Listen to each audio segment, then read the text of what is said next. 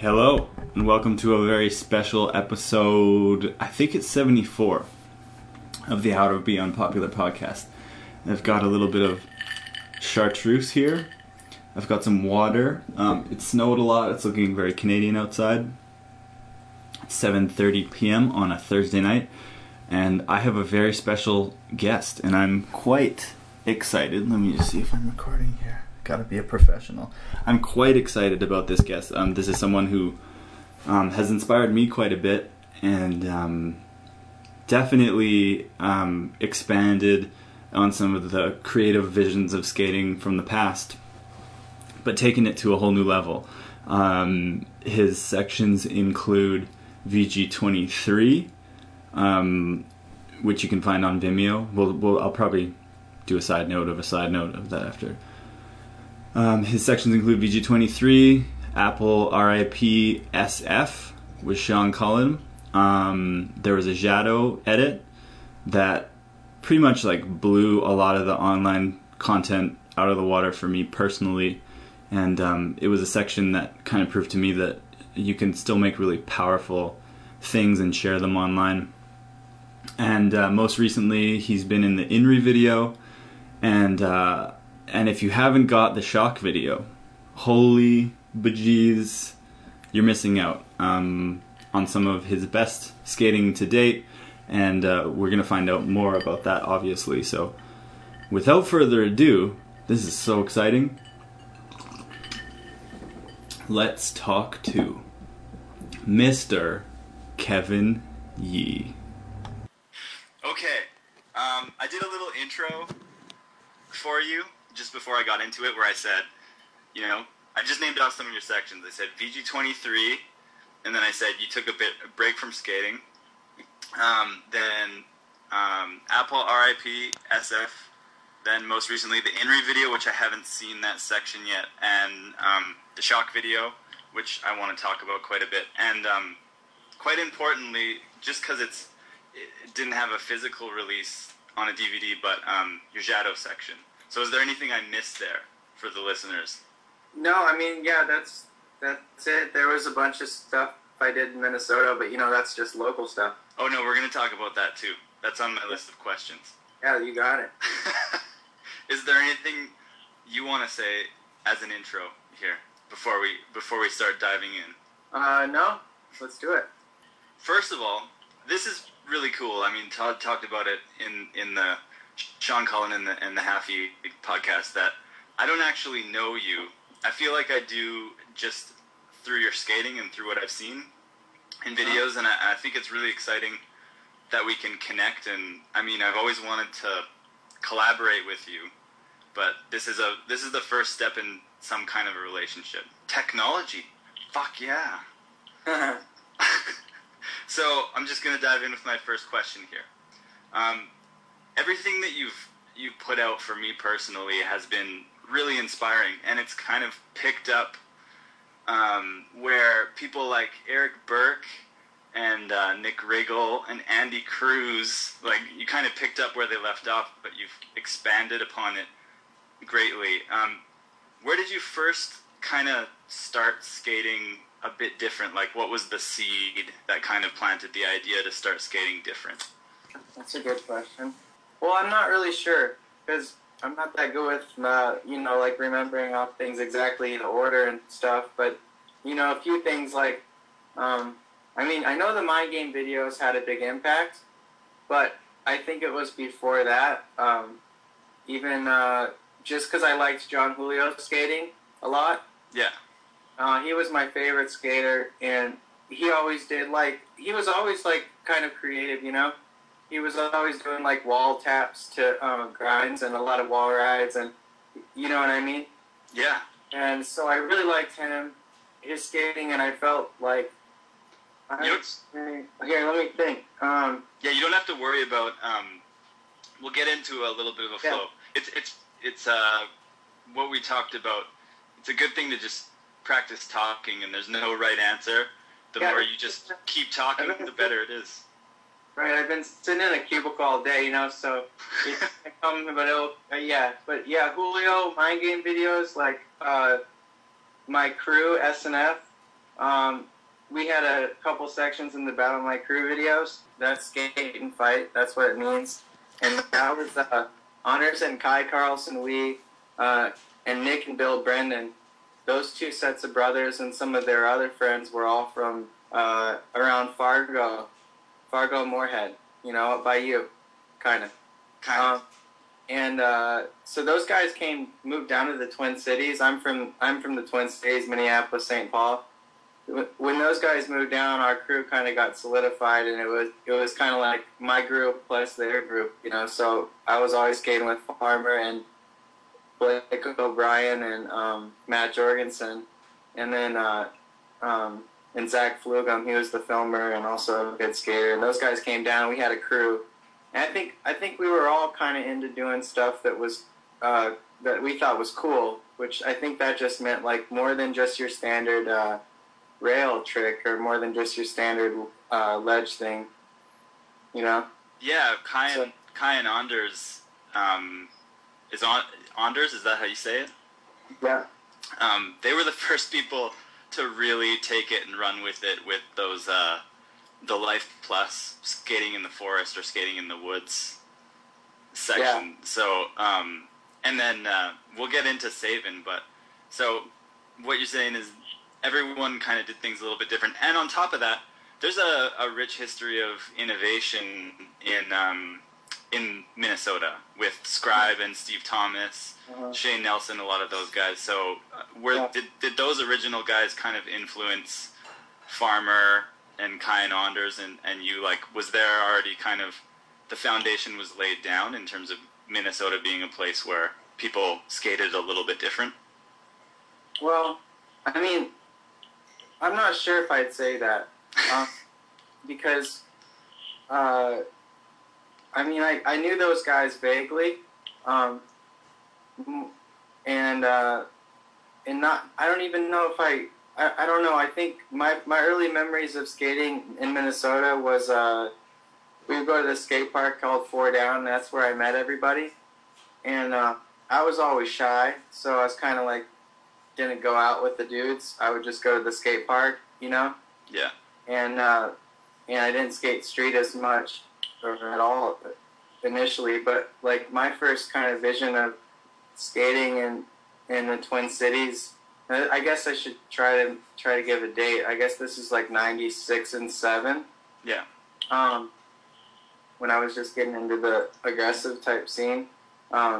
Everybody was just kind of like competitive and like really going hard, Like all the dudes would go and skate the park rail, and they'd just go back to back, and it was tight if you could do like a lot of crazy shit on that down rail, And like, it was like Matt Jorgensen and Farmer were the two guys that were a little younger coming up. There was also like Jake Moreau, who was awesome, like a badass street skater. Do you know who that is? Yeah, he's sick.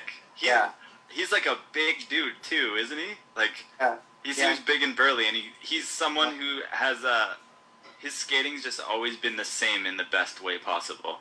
Yeah, he's awesome. There was he always like, I think he's only a year or two older than me. Like, we're basically the same age, but God, when I met him, I probably thought he was like 10 years older than me, 'Cause, but then there's like Jake LaCroix. Pat Milbury was in the scene, and he was like, he had the swagger, He was always waxing the coping and skating slower because, with all the style. And, that was totally his thing. So it seemed like, it didn't seem to me, looking back on it. Well, I'll tell you one guy, though. One guy who, like, people don't necessarily know about, I like kind of remind, even though it doesn't matter, but John Larson. His nickname was Baby Jesus. He was the shit. I mean, John would just skate like, I don't know, it's kind of like Dominic Sagona, like the way that he skates, and, you just couldn't imitate it if you tried because it's all about his energy. And, like, the confidence, and it's just something that, the style, John was like that. And so I guess it was like, there was a bunch of guys, and I want to say at that time, looking back on the tricks we were doing, at least at the skate park, it didn't seem like anyone was really too trying to be innovative because there were still so many. Everyone was still trying to learn all the grinds. It seems like, you know, or getting their classic, you know, their grinds down. So I don't know. Yeah, it didn't seem like as much of a creative vibe, even though creative tricks are always happening, you know. But it wasn't like, oh, this guy's so innovative. It was like, you're good or you're not, you know. Yeah, I know. Well, I think that that's a thread that still exists through your skating. Is there's quite a base of just, you still have a lot of technical knowledge of skating and a lot of tricks that you can just throw down that kind of remind me of those days just practicing stuff over and over and over again. Yeah. Grinds and things like that. I wish I had some of that stuff. I really don't. A lot of people's upbringing through skating would be quite similar. It's funny to think of how the down rail at the skate park, like rollerbladers were so intense about specifically just the down rail and learning all the grinds and I mean, it wasn't even until however many years later that in one of Pat Lennon's video, like smooth bowl skating, which was it just wasn't a part of skating until later. Yeah. So, what was if there was no seed for kind of creative skating, what was the seed for just skating? And what was the first time you tried on skates? Can you talk a bit about the first time you put on rollerblades? I think I first got skates when I was really, really young. Like, my parents got me a pair, and they got my sisters. I have two sisters, and we all got skates. And I think I was like 7 or 8, you know, really young. Yeah. And yeah, I think we still have video of me falling around on the like, we were just, you know, on the driveway. I was living in Kansas, I think, at the time, and I just would skate around. I think I liked them right away. I definitely liked them right away. I remember when I was a little kid, I didn't like bikes. I had this thing where I didn't like biking. You know, I just liked blading. I lived in a neighborhood in Kansas, and there was like, you know, like, even the idea of a neighborhood to me now seems so distant, you know? But, you know, it was like a real neighborhood. It was called Shady Brook. It had 2 entrances, and it kind of was like a U, you know? Yeah. And so I got some skates, and the neighborhood kids, we would all get together and play sports together, you know? Mm-hmm. And there was a phase where we played hockey, you know, like street hockey with rollerblades on. Yeah. And we tried the pucks, but the pucks kind of sucked because the balls didn't roll, you know, that they put in there. So we used tennis balls, and anyways, like, this was like kind of like my favorite sport that we ever played, you know, just because I had the rollerblades on. And so, like, right when that trend was happening, we were in the street hockey phase. I got my parents to get me a pair of Bauers. Yeah. And they were actually, like, less comfortable than my other ones, but they were just super sick, you know. They're all black, and they had, like, the cloth on the outside, you know. Yeah. They really weren't that comfortable, but the bearings and everything was good. So I was rocking those, and then pretty soon after that, everyone wanted to play football, and I was so bummed, you know. But I kept rollerblading around, you know. So I've been skating for forever, you know. And I'm 27 now, so I guess I've been skating for 20 years. You know. Wow, that's about the same time that I've been skating, and again, you can tell that there's that history of just being comfortable on skates when I watch you skate. Yeah, there's definitely years of just liking rollerblading, kind of just as a hobby. You know what I mean? Yeah. Yeah, totally. In 95, I think, 94 or 5. I was living in Kansas before I moved to Minnesota. I was living in Kansas, and some of my friends started doing like BMX type stuff. Like, they were going off. They built a ramp, and they went off it with their bike. And I was still in that whole I don't like biking thing. So I did it on my blades, and I don't know if that really counts. I don't count that as the beginning of my skating because I didn't know anything about the culture. I just thought I'll do the ramp on my blades because I like them more. You know what I mean? That was it. That's awesome. That's kind of the first time I tried skates. It was I was hooked, but I had no idea about there being videos or anybody doing tricks or anything. I remember jumping on them too, jumping into grass and things like that. So it was kind of, what was it about skating that you connected with, and why didn't you like bikes? I think what I used to say is that, I was always showing off and doing tricks, you know, like I would do spider stance, or I would do like heel toe or toe or heel, you know, all those. Oh, spider stance is like crab walk, right? Yeah, when you go outie, like out. Yeah. I would do that, and I would go up on my 2 toes, and I'd go up on my 2 heels, and then toe heel, and I would do like little 360s and stuff, and that was all just like me liking rollerblading before I knew anything about it. But to answer your question, what was it that was so nice about rollerblades? Well, the bike hurt my back, and I don't know why. Maybe I just didn't have a bike that was just right. You know what I mean? You know, I love biking now. Yeah. You know, I don't think there's something when you're. I guess my guess is that when you're a kid, you know, you just gravitate to things that feel good, and that's all. Definitely. You know, there's nothing like, oh, this is cool. You know what I mean? It wasn't like that. It was just like, I like it. You know.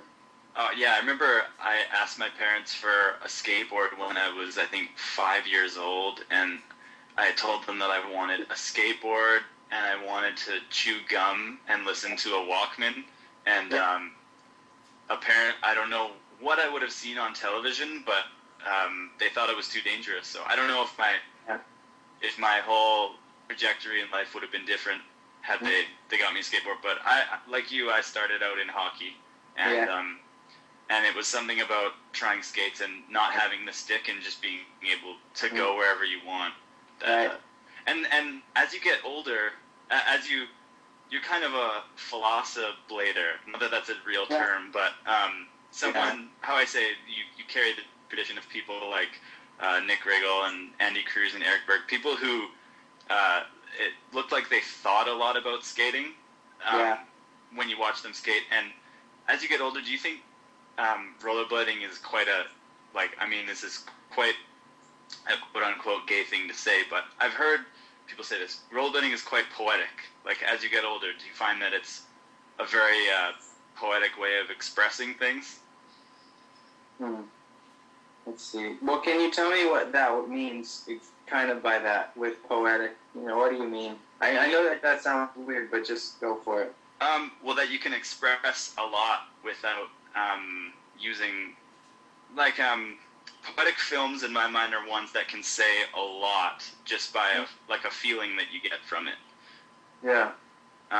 So, just for an example, it was there was this older guy, like a grandpa, watching us skate at the skate park years ago, and he was watching. There was MX bikes there, and there were skateboards there, and he said, He said, it's just not the same. I love watching what you guys do. We didn't know this guy. He said, rollerblading is very poetic. So that always stuck with me. Yeah. Okay, well,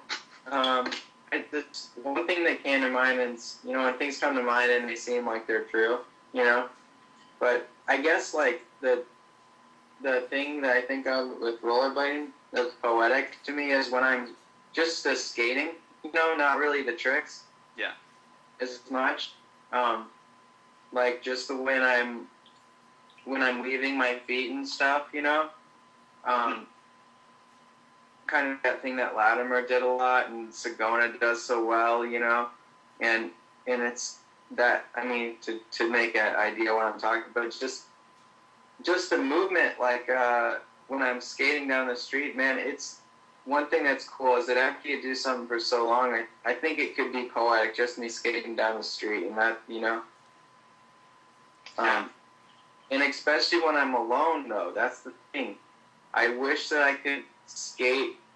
I wish my style in front of the camera and in front of observers was like when I skate alone. Because, God, I mean, it sounds like when someone says, you know, when you're a kid and they're like, I did this awesome fucking rail, it's fucking 20 stairs, you know?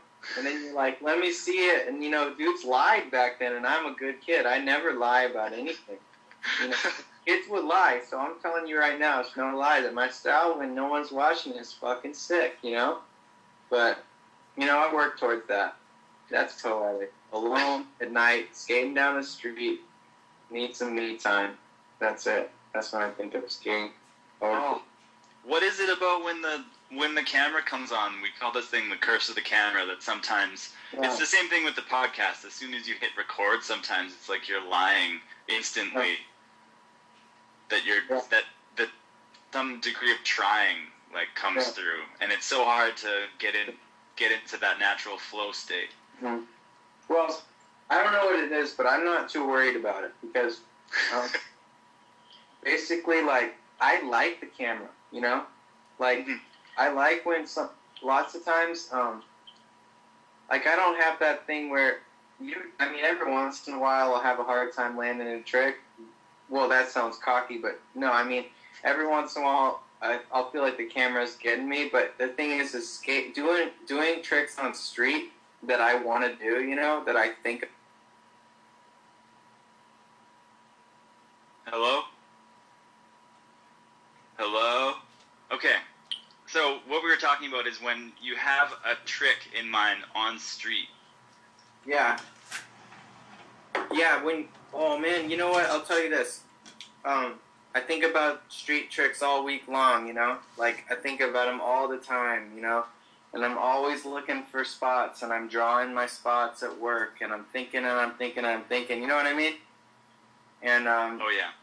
And, yeah, and so and then all week long, you know, it's like I'm thinking about it, and I'm working on my body so that I can actually pull it off and not get hurt. That's a big thing to me. Like, when I was filming for the shock video, I got hurt a lot, you know?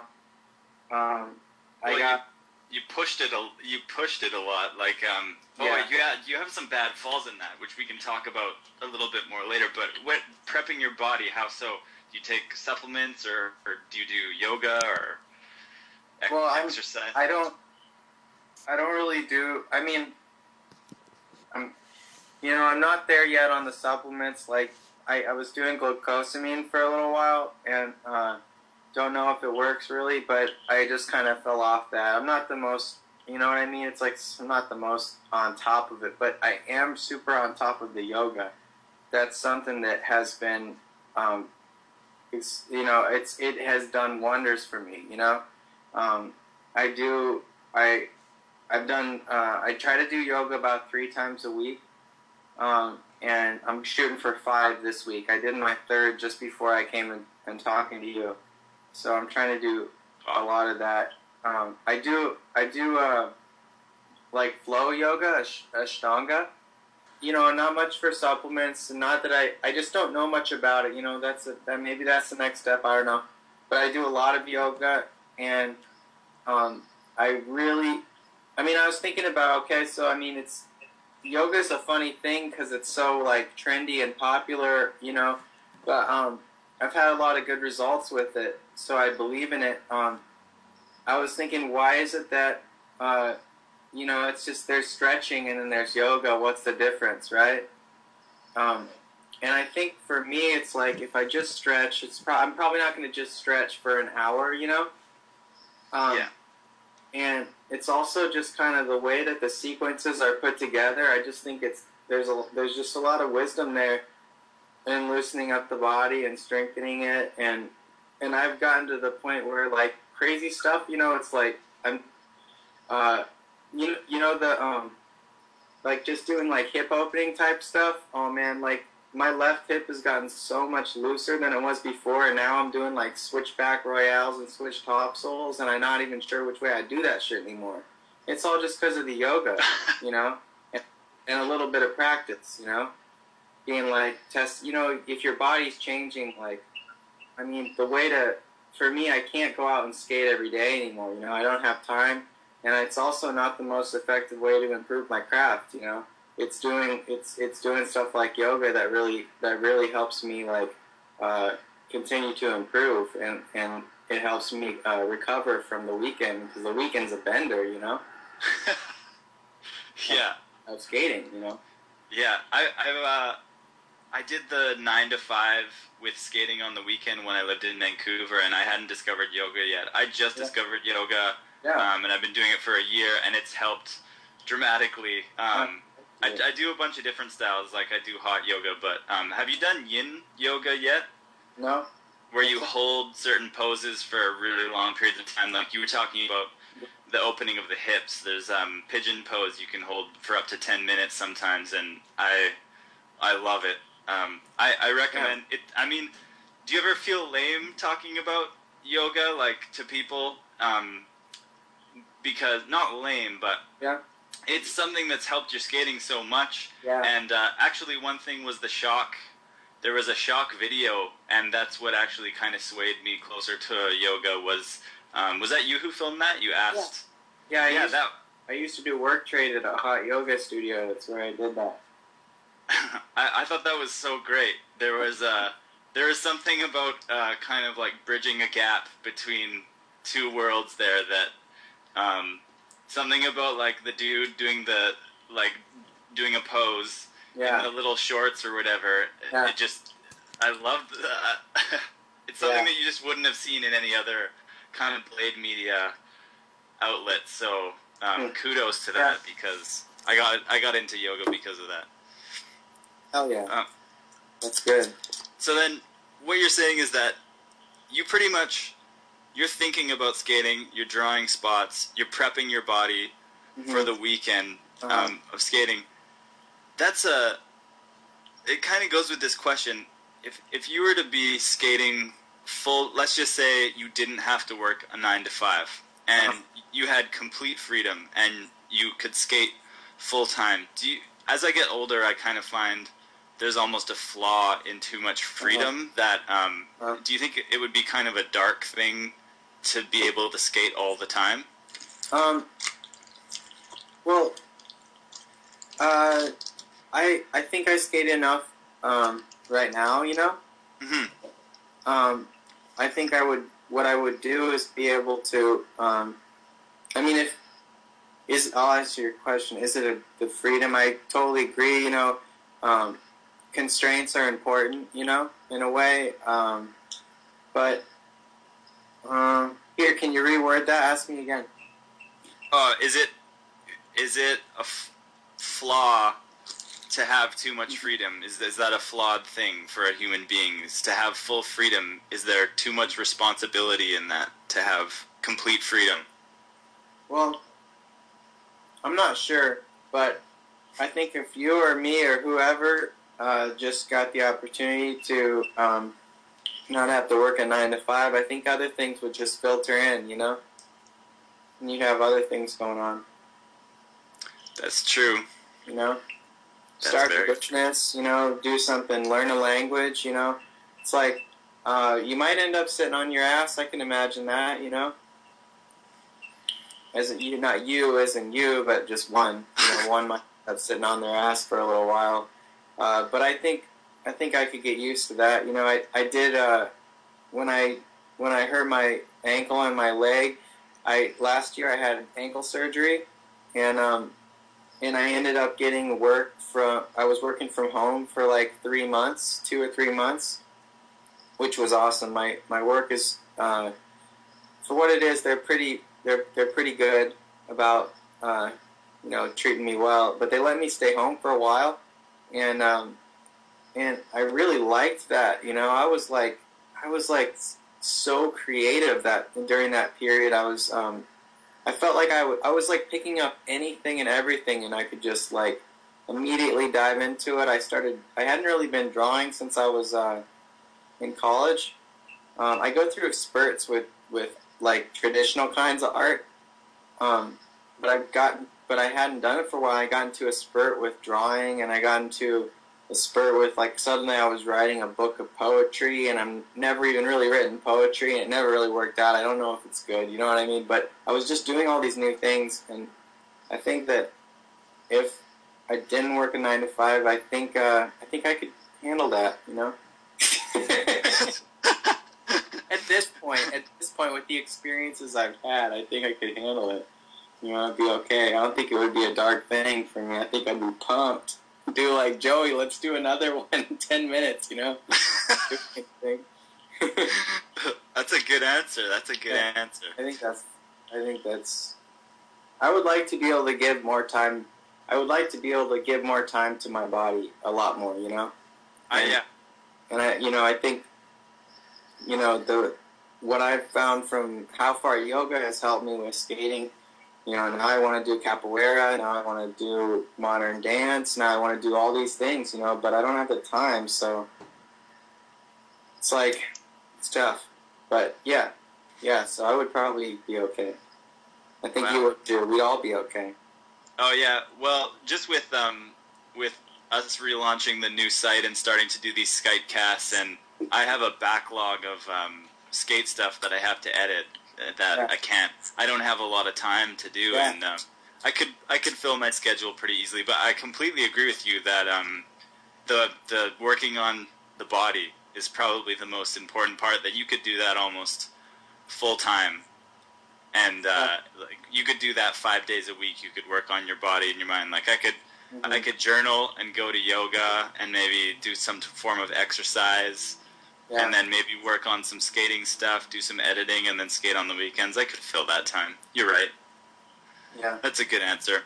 Yeah, but I think you come up with even more stuff that you couldn't even imagine, you know? You might end up with another 9 to 5 before you're too careful, you know? That's true. That's true. What do you think about that statement? This is something that you hear a lot after the Steve Jobs death. Follow your passion. Do you believe in that? Yeah, I do. Mm-hmm. Yeah? Yeah. Do you think it needs to have some kind of a subtext to it? Like, follow your passion, but maybe you have to do some shit that you don't want to do sometimes? Yeah. What's some stuff... Be powerful with that involved. What's that? It won't be it won't come off as hard.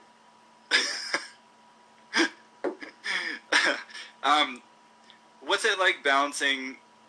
I think you're one of the first person actually that with age you said that just a weekend for skating is perfect for you. Do you think 2 days of skating is perfect out of a full week? Well, I mean, I'd say first like.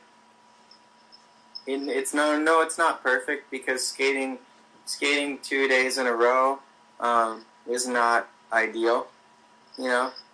Mm-hmm. Like last week, and I kind of forced myself to skate Saturday and Sunday because I'm working on some new stuff, you know. I think I'd take a day off for sure, and I mean my work schedule isn't that bad because I have Mondays off too if I choose. So are you serious? Yeah. So I've got the ideal kind of thing going on here for that. So yeah, I have an optional Monday. So when I'm hurt, I just work, or if I want to make money, then I do.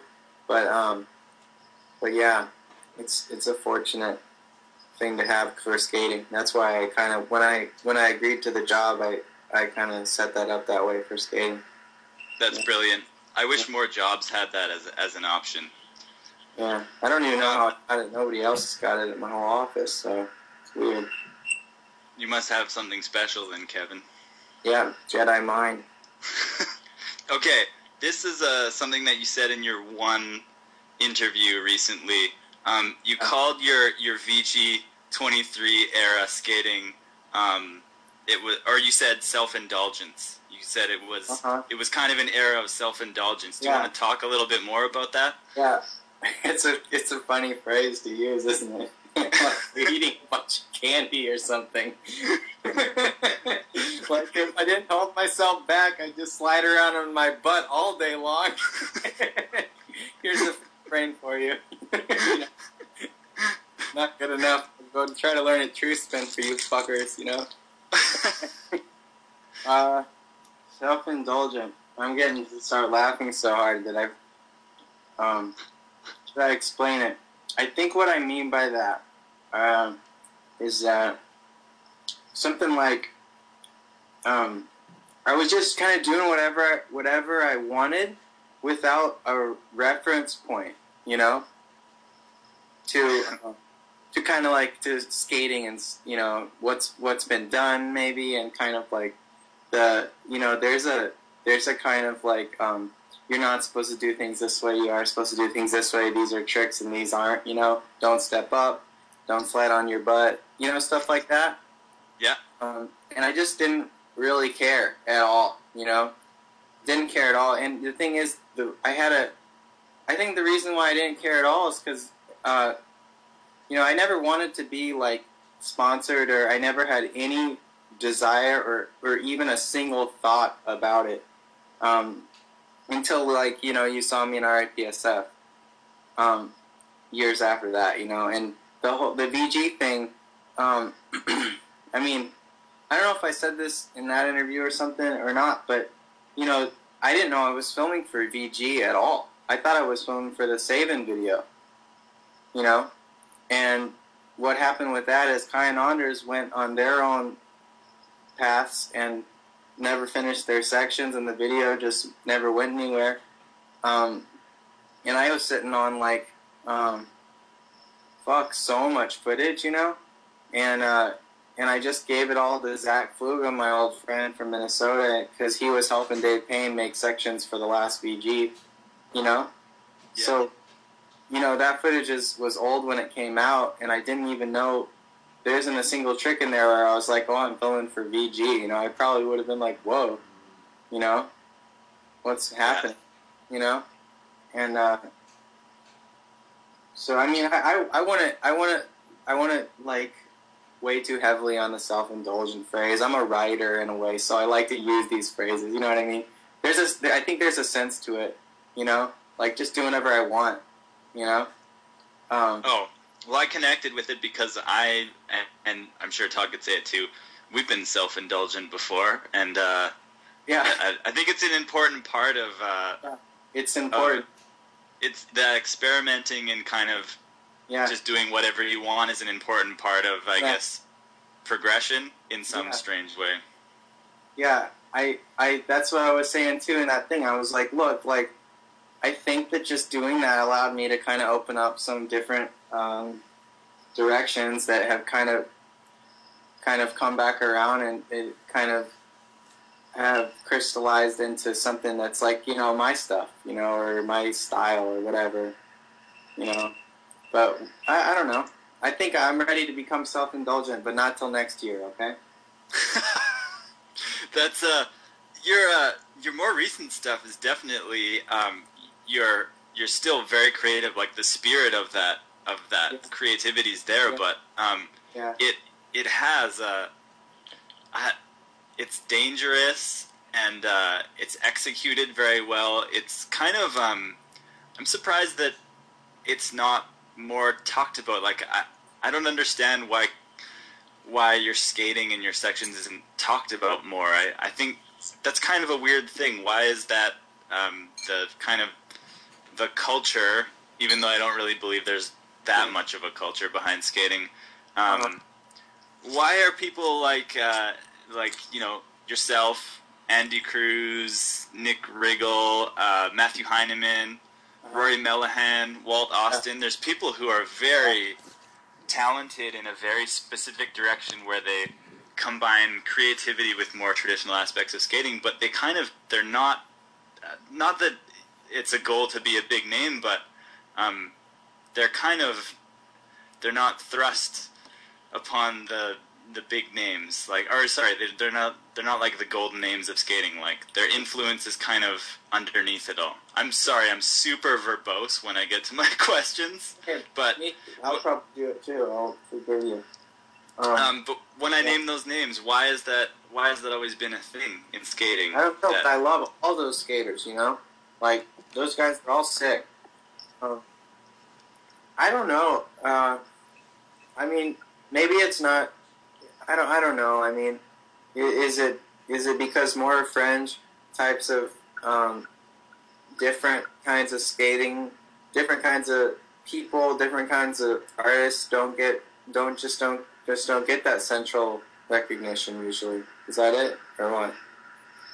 I guess so. That just I don't know. way, maybe they're like less marketable or something. I don't know. Isn't that what it comes down to with companies and sponsorships? I guess so. That was nice. Was that burp? Yeah. That was good. I guess so. It's Walt Austin, especially. I mean, he's one of those people that I wish that he was someone who put out a section every year or 2 sections a year, because his skating still has so much value to me, you know.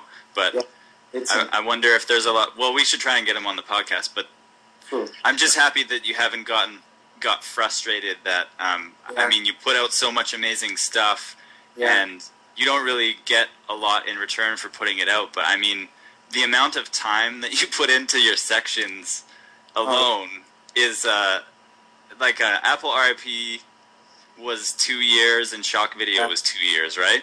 Shock was 3 years. Shock was three years.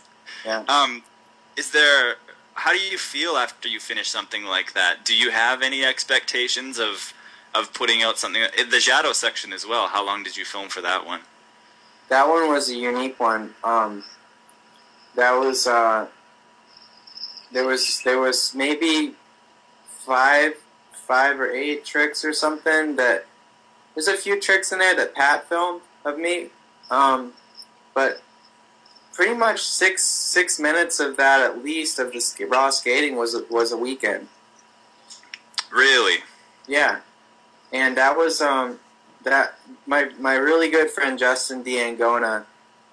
He's been really supportive of me and my skating. He was working with Ben Schwab, like filming him for Shadow. Yeah.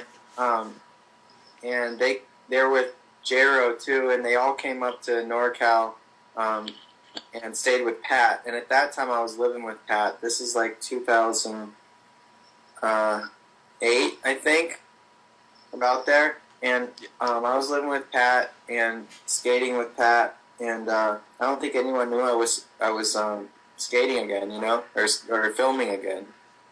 And Ben came up with Justin, and I skated with those guys, and that was that weekend I met Justin, and I met Ben, and after that Ben was going to get me on Shadow, so that was super cool, because I've been riding Shadows for like 8 years now, you know. It's the only skate that really feels right for me so far that I've tried, you know.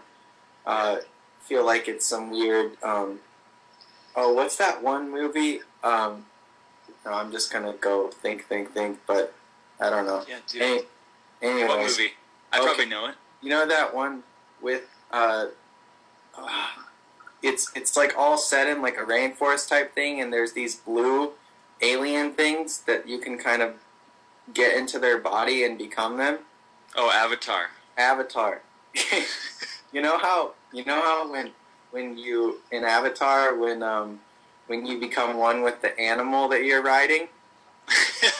Yeah. It's like that with me and Shadows, you know. Yeah, I was gonna ask you about those skates, so you pretty much answered that question. Yeah. So, but Ben got you on Shadow. Ben got me on them, and it's funny how you say Jado.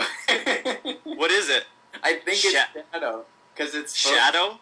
It's supposed to just be Shadow, but then I think Shane didn't have the rights to that. It's a pretty popular word. Shadow? I think it's just shadow, like your own shadow. Like your inner shadow. I don't know.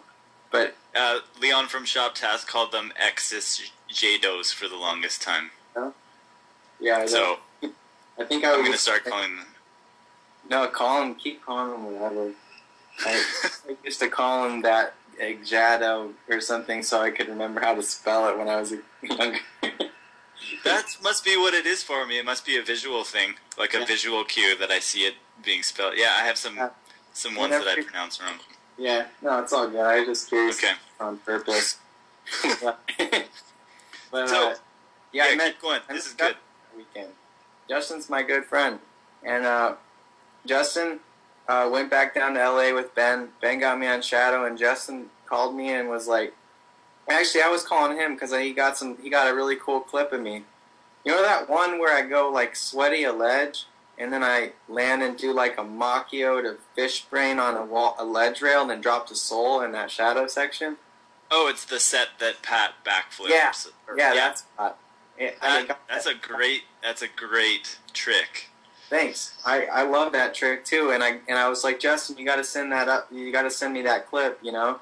And he was like, well, what if I just come up and film you, you know, for a shadow promo because you're on the team now, right? And I was like, I wasn't sure what I thought about Justin right away. Sometimes your best friends, you know, you're like not sure about them right away. I was like, oh no, this dude, he's like LA dude looking guy. But anyways, I was like, I'm down. Cool. And he comes up, you know, and I was so nervous, you know, and I had actually and I always plan a lot, you know, with skating. I plan a lot of spots out, but I didn't know what I could really do in a weekend, you know. But I just like, I don't know. It was just Justin came up, and in 3.5 days, I think we filmed like 6 minutes of footage, and it was crazy. Like, I don't know. It was just like, I think, you know, and what I found is that with skating, there's these moments in my skating life where I can kind of point to a specific weekend or like a specific trick, and I'm like, after that, like I kind of transcended myself, you know? Like, you know what I mean by that? It's like, just like something happened then, and after that, you know, my first time to New York with Tommy Boy, I went out there. It was the first stuff we filmed for the Shock video over 3 years ago.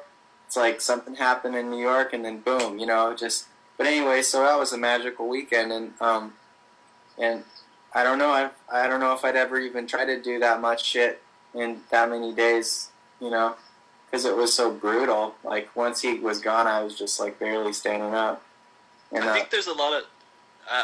Just to cut you off. I think there's a lot of value in every once in a while if you do explore the idea of doing that that amount of skating in that amount of time. I think that there's a lot of value in that. That's all I wanted to add to that. Because I've been kind of as I get older, especially for Todd and I, we don't have a lot of time to film, and we live in different places. So the videos kind of reflect where we are and how much time we have to do something. So I know we've been wanting to explore, you know, working on something for longer, but we have found value in filming things in short amounts of time. So I definitely know what you're talking about with the kind of magical points in skating. There's been certain trips and certain filming times where I don't know what it is, like you shed a skin or something like that. Yeah, it's really cool. So I just have a question kind of based on the timeline here. The break that you took from skating when you said you moved in with Pat and no one really knew you were skating again, did you actually take a break from you didn't put your skates on for a certain number of years, or what was that span of time about? Let's see. I think it was from 2004 until 2006, where I was really not skating, you know. But and then the fade in and the fade out, you know. What was it about that time? Well, so a lot of things happened to me. I moved out to California 2002, and Kai was out there, moved in with Kai, and Matt Jorgensen moved in with him too, and then Nick and Bill Brendan, those guys, our crew, you know, the majority of our crew was in San Diego, you know, so we just did our thing in San Diego as if we were in Minnesota, you know. And Kai definitely had an eye to like get his shit out there, you know, and I'm so glad he did, you know, because then people know about the railroad grind, and he became friends with Dan Busta, and they did some stuff, but and then Nick also had some stuff in BMAG, but generally, like, we were pretty much doing our same hermit style, you know, blading, and basically those guys all left. John Haynes moved in 2003 to live with me, and this other guy named Blake Levitt, who was a rollerblader from the East Coast. And then John didn't like it, so after a year he left too. And so I moved to San Diego kind of feeling like we were all going to move there, you know? Yeah. And then after 2 years, I was the only one left, you know? And I just kind of like, I had friends who skated, the Santee guys, like they were always like really cool to me, and I knew I could go skate with them, and I would. But it was hard because like all my best friends just were gone, and I just when I would go out and skate, I don't think I would have as much fun without them, you know. And then at the same time, my hip and my back were hurting a lot, and I remember having a session at this famous ledge spot in San Diego, and I like was trying to do some new stuff, and I just like fell on my back and I fell on my hip, and I was like, fuck, you know, I just wasn't having a good time. I remember that. I was like, fuck, you know, this isn't cool, you know? Yeah. And at the same time, so my friends all left. My body was really hurting. I didn't know what to do about it at the time. I mean, if anyone's listening, if your body ever starts to hurt, no matter what, don't stop moving it. Because that's what I did, thinking if I stopped moving it, then it would feel better, you know? Keep moving. And so my back got worse, and at the same juncture, I was also, like, getting really, really, really interested in just learning, you know? I went out to San Diego, and I started community college right away, and I wasn't ever I never considered myself very smart or a good student at all in high school. And I just started having some teachers that were like, "Damn, dude, where you going to go transfer to?" And I'm like, I don't know, Humboldt or SF State or something, you know? They're like, you got to go to Berkeley, you know, you got to go to UC, you know, UC, the University of California schools versus the state schools in California. It's just like the UCs are supposedly better education, more teachers who write books. I don't know what the fuck, you know what I mean? But that's like what they were telling me, and I was like, damn. And I was really like, I wasn't just like stoked about getting good grades. I was like, I would like get home from school, and I would go to a cafe and I would read stuff that I was interested in. And like I was reading a lot of Joseph Campbell at the time, and I was really inspired by him, and I was reading just anything that could come in. And philosophy was my favorite subject out of all of them, and so I just started to change my identity. Started to kind of go towards like being thinking intellect, like over like the skating stuff, you know.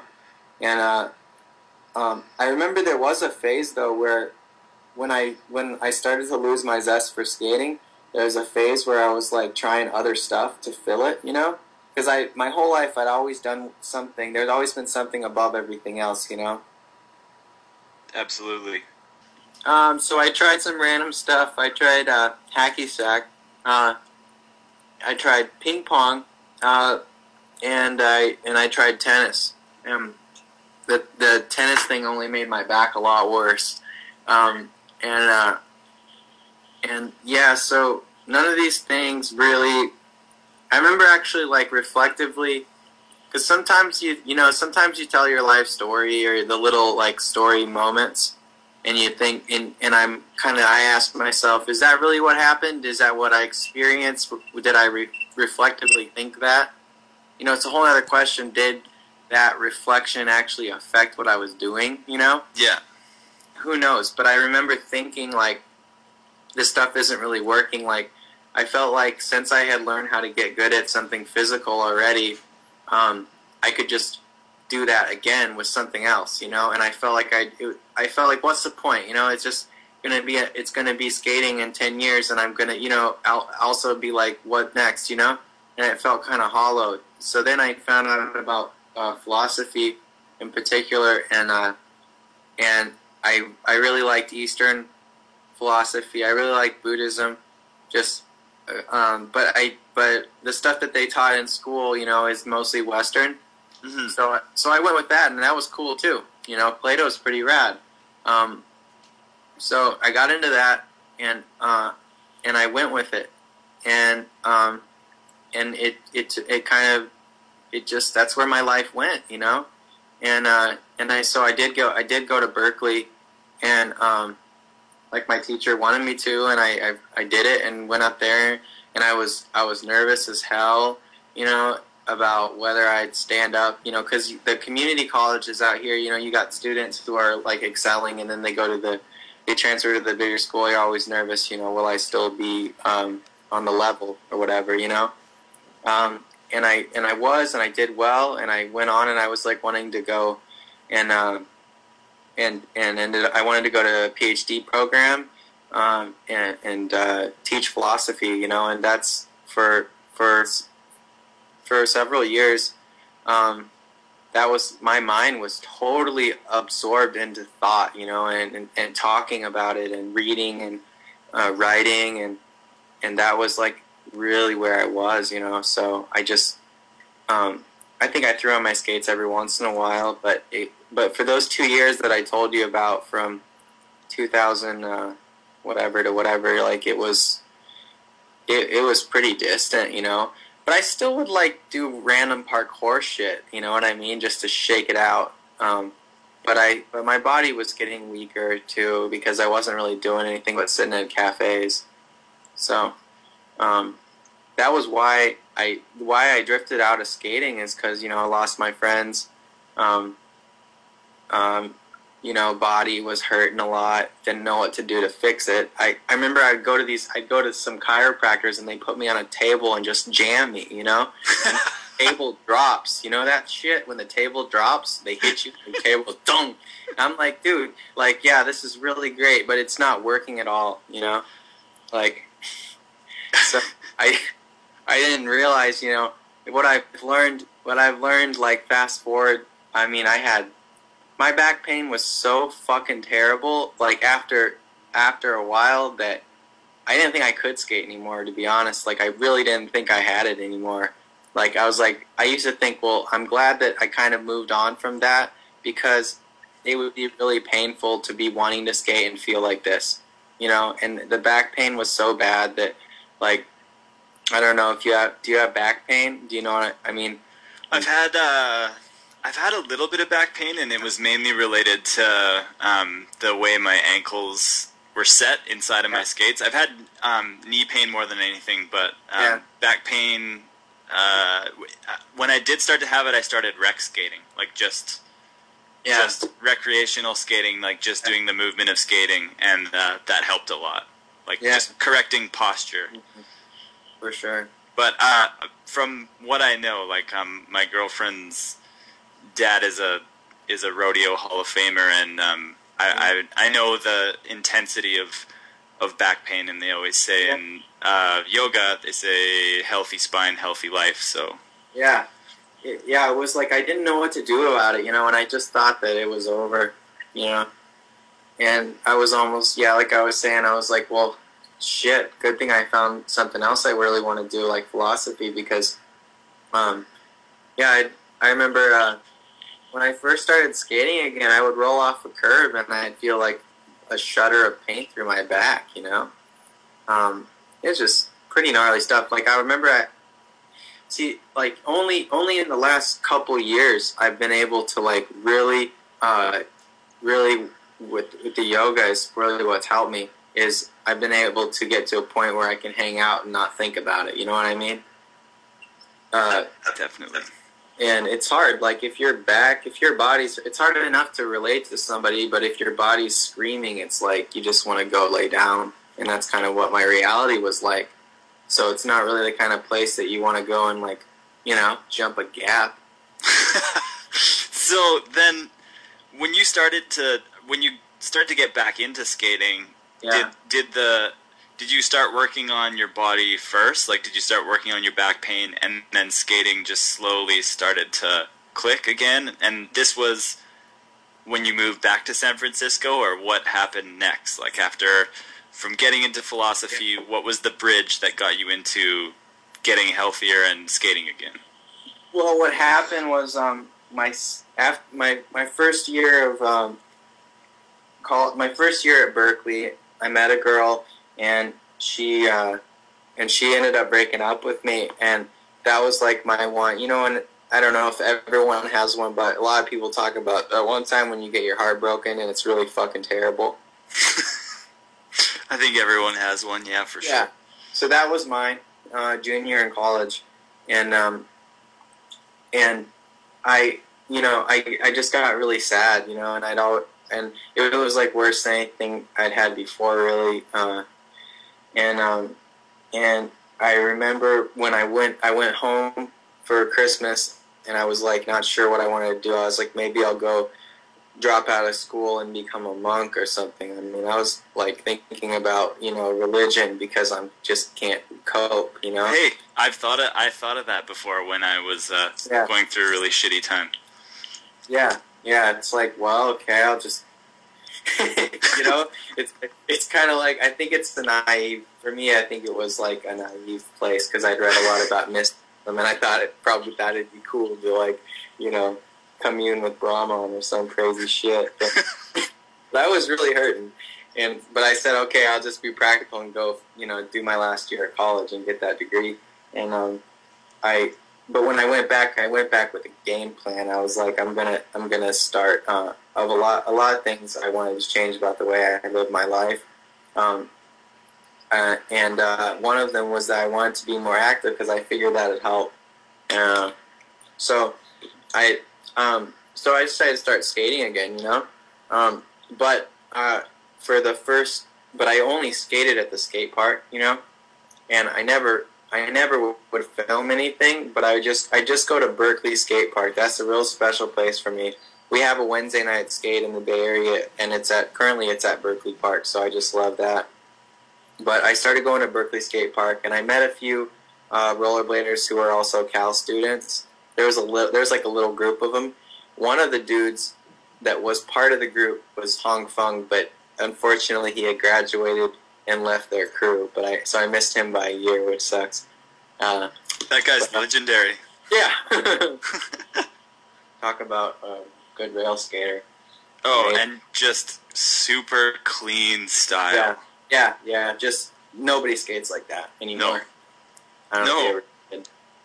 But so, anyways, like I'm going to the Berkeley Skate Park like probably once a week, with the Berkeley crew homies, and they always wanted to get me to skate street, you know, and they're like, after a couple sessions they like realized who I was, you know, and that I actually had been a badass skater, you know. It's like they want me to go skate street, and I'm like, no way, you know. I won't even skate the street course. I only skated the bowl. It's this beautiful bowl. It's 8 feet high in the back end, and it's probably like 5 or 6 in the front, and it's like one of those 8 curve, you know. Yeah. And so I just would skate that, and I learned how to skate concrete skate parks a bit in San Diego. And how to pump bowls fakie and stuff, but not too much, but enough to kind of have a start. Yeah. And man, I started to get down in that bowl. Like I started to fuck that bowl up, you know. Oh, I've seen edits. I know the bowl you're talking about. Yeah. I just started to fuck that thing up, and I was doing alley-oop fish brains on the 8 foot, and just going for it, you know. And just sweating, you know, and just sweating, and then falling and getting, and just not caring, you know, and just getting it out, you know. Yeah. all that whatever was in me, all that anger, sadness. I think I was just getting it out, and I was just getting rid of it or whatever. It was a really positive thing, and I liked it a lot. And I even at that, and I did that for another, another 2 years, solid of going to the skate park and fucking up the bowl, and and then I never tried to go anywhere else, and I met one time Pat Lennon came to that skate park because I had an old friend named Nick Whitmore. Drip Drop Well, right? Yeah. The front side on the kink ledge. Oh, yeah. That's Nick Whitmore. And Nick and I went way back. And so Nick was living with Pat at the time, and I wasn't living with Pat yet. I was like almost done with school or something. And and they came out, and Pat came out with like a Volo hoodie, a black Volo hoodie. I think it was a Volo hoodie with the hoodie up and the hood up, and he had a skateboard. He didn't have his blades, and I didn't know who the fuck he was, So I'm like just ripping it like I do because it's my park, what I do there, and I didn't know it was him. But then afterwards, he talked to me and I introduced himself. I realized, oh shit, that's Pat Lynn. Crazy. And then he was like, you want to come skating with us sometime? And well, my Berkeley dudes, I think I might have skated street with them a few times, but I'm not sure. I don't remember if I did before or if it was just Pat. But I mean, it's pretty much just like Pat saying, let's go skate street. And I was like, okay. You know what I mean? So, all right. Yeah. If Pat Lennon asks you to go skate street, you gotta go. Yeah, I don't care about your back hurts and if you're just a little pool bitch and that's all you like. So I went out with him, and here's the funny thing. You'll appreciate this. The first session I had with Pat, guess who was there? Rory Mellahan. Are you serious? Yeah, Pat was trying to make a video at that time, and nothing ever came of it. But Pat was trying to make a video, and this is before I even met Sean Cullen, or because Sean was over the lake. He was doing this thing in England. Yeah. And so those two guys were separated, and Pat was trying to do his thing, yeah, he had paid for Rory Mellahan to come out and film in San Francisco. He believed in Rory skating that much. Wow. So I went out and skated with those guys, and I found ways to do cool tricks, and I remember this is one thing that I'll never forget. It's one of those, when you read about like religious experiences, that the moment, the instant where everything changes, just Absolutely. you don't see shit the same way, and I don't like. Sometimes I'll feel kind of like a non-spiritual, non-religious person, even though I totally am, and I believe in it. But this is my moment where Pat and we all got done skating, and we were at a BART station, and Pat wasn't really trying to take me back to Berkeley. So I went and I waited for the BART, and I'm at Colma BART, which is super far from Berkeley, waiting like half an hour for the BART to come.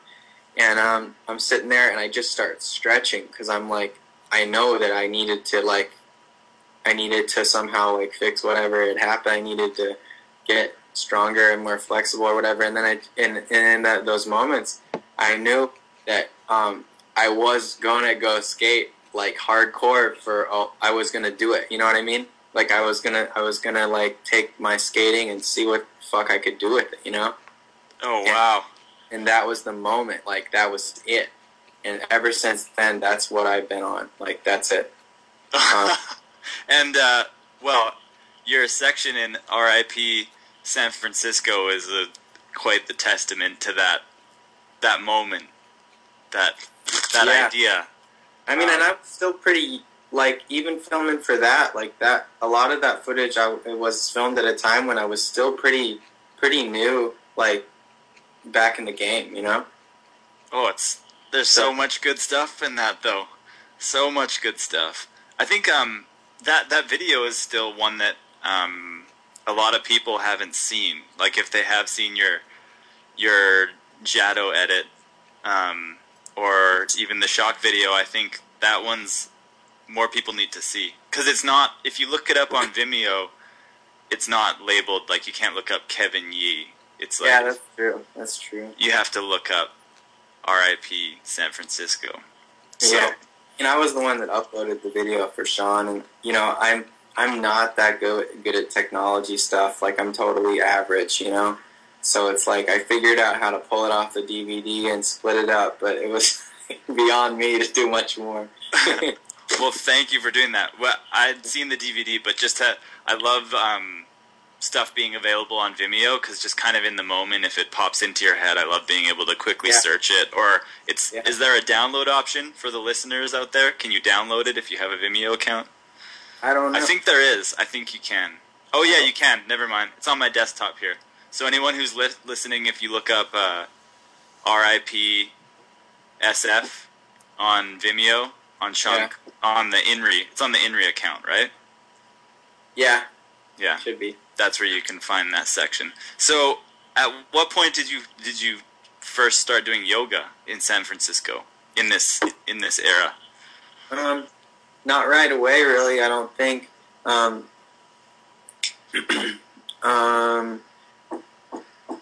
Probably like when I moved in with Pat. I moved in with Pat 2000. I think I moved in with Pat 2008 or 9. I'm so bad with dates and stuff, you know? I am too. Yeah, so, after I moved in with Pat, I found a hot yoga studio near his place where I signed up for work trades, so I would just, like, wash all the sweaty towels and all the stinky mats and stuff, and that's when I started kind of realizing that it was something that could help me. And the way I realized that is because when I was filming with Sean for RIPSF, like, I don't know, halfway through filming stuff, I did something terrible to my groin. I, like, tore it or something, you know? And I didn't go to a doctor. And I just was waiting and waiting and waiting, and it never felt right. And like, have you ever fucked up your groin? It's the worst thing ever. No, I know it was a really common old school injury from people frontsiding rails all the time. I know that was like a really common injury in the Hoax 2 Mad Beef era, but no, the ankle's the only thing I've had. I've heard hamstring and growing are really bad, and they're mentally, they can be. Is growing the same as hamstring, where you think it's okay, and then you'll do something, and just the weirdest little pull will change it? Yeah, I don't know. Not as much for me, but it could be. You know, for me, it was just like, it's not right, and I knew it. You know. What trick was it on, if you can remember? Like, what was the body position that pulled it? I basically just did the splits, kind of. Oh fuck. Well, I actually landed on. I landed on my knees, but like spanning outwards, you know, and it just it was that there's like in our PSF there's a curved down ledge that's white that I soy out. Yeah. And like there's one fall in there that I get up and kind of shake it off, but the next one that I don't know, I think the tape didn't work or something, but the one after that, that's the spot on. I wanted to, you know, do it perfect, which is an interesting thing I'm thinking about all the time now. Oh my god, it's it's a virus. Okay. It's infected me, but I don't know what to do about it. You know. You and Todd could do a whole podcast about that idea. Yeah, but that's a whole other topic. But like, I wanted to do it a little nicer. You know, realizing afterwards that like the fact I missed the little mute grab looked kind of cool. It was fine, but I wanted to do it better, and I splatted, and that was the first time I tore up my groin, and I did it again in Las Vegas filming for the shock video, and those are just like 6-month injuries, and the way that I got the way that I would get it to come back around was doing hot yoga. That shit fixed it. I don't know anything else. Nothing else worked. So that's when I started to realize the power of it. You know. Just recently I sent Dustin Latimer some questions, and I was asking him about yoga, and he said his wrists have healed over time from doing yoga. For the first while, he couldn't do downward dog, but he said it's actually healed up. And I hear stuff all the time about how yoga heals it up. So it's so cool. It's so cool to hear. Yeah. Do you find that like a culture like skateboarding or whatever? Do you think there's anybody who actually talks about yoga and something like that? It's a very manly, like hardcore culture. Do you think the fact that rollerbladers talk about things like yoga, does it reflect kind of a different idea of the way we look at our activity or sport or art? I'm not sure because I'm only just so skateboarders definitely don't talk about it, you're saying? No, actually, I have no idea. This is based on my assumption of what I know, but it seems like there's more health-conscious talk a little bit with people like yourself and Robert Guerrero, Latimer, the Happy podcast recently. Like, rollerblading is harder on your body. I mean, the fact that they're attached to your feet, it just seems like it might be a little bit harder on your body in the long term. I don't even know what that question would be, but like, it just seems like rollerblading. Oh no, never mind. I lost my train of thought. Do you understand that a little bit? Like, like yeah, go. If we are growing a culture, if there is one happening, do you think that like being more health conscious is something that is more evident in rollerblading than maybe like in its history, whereas like skateboarders or BMXers like growing up in the 90s or whatever, do you think they would have talked about something like doing yoga, or would they would have been afraid to kind of smear their image by talking about something possibly a bit more, I don't know, feminine, maybe? Yeah. I think that I'm not sure, but I would say that probably the reason why more people are talking about yoga is because more people are talking about yoga all over the world, you know? So that's true. It's just, it may not be just a rollerblade, thing. And then one of the yoga teachers at the place I go to, his name's Scott. He's totally a skateboarder, hardcore skateboarder guy. So I know that he's doing his thing. I think there's a few outspoken people about what they do to keep their bodies fit and stuff like in rollerblading, but I still think a lot of people do a lot of stuff that they don't talk about, you know? And then a lot of people don't do shit. I mean, it's on you, so I don't see it exactly as a watershed, but maybe it is. That'd be cool. I mean, someone like Michael Garlinghouse takes incredible care of his body, but you don't hear him talking about it really, you know? No, I had no idea. Yeah. I mean, Broskow too, man. Sean Kelso, those guys are biking like so much every day. That's what I heard. And then, you don't exactly hear about it, but it's happening.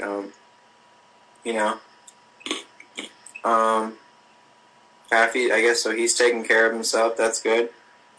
I mean, I guess everybody is, but I don't know if it's when you say, is it making our culture, if it's giving us a culture, I don't know, because it seems like you're kind of basing that off, this is something that makes us unique, as opposed to like skateboarding, and I don't know if skateboarding is doing that or not. I'm sure skateboarding is doing everything under the sun because it's so huge, you know? Right. It was a pretty stupid question, actually, because it wasn't written down. So sometimes I think out loud and I try and get to a point, and I didn't there. But we got some words out there. Well, we'll do about half an hour more. Is that cool with you? Yeah, sure. Okay. I guess it's about 2 hours. You guys can... We haven't talked about something very important. Actually, to bridge, just before we get into the shock video... Yeah, okay. there's one thing I wanted to ask about. When I lived in Vancouver, I've never been to San Francisco personally, but Vancouver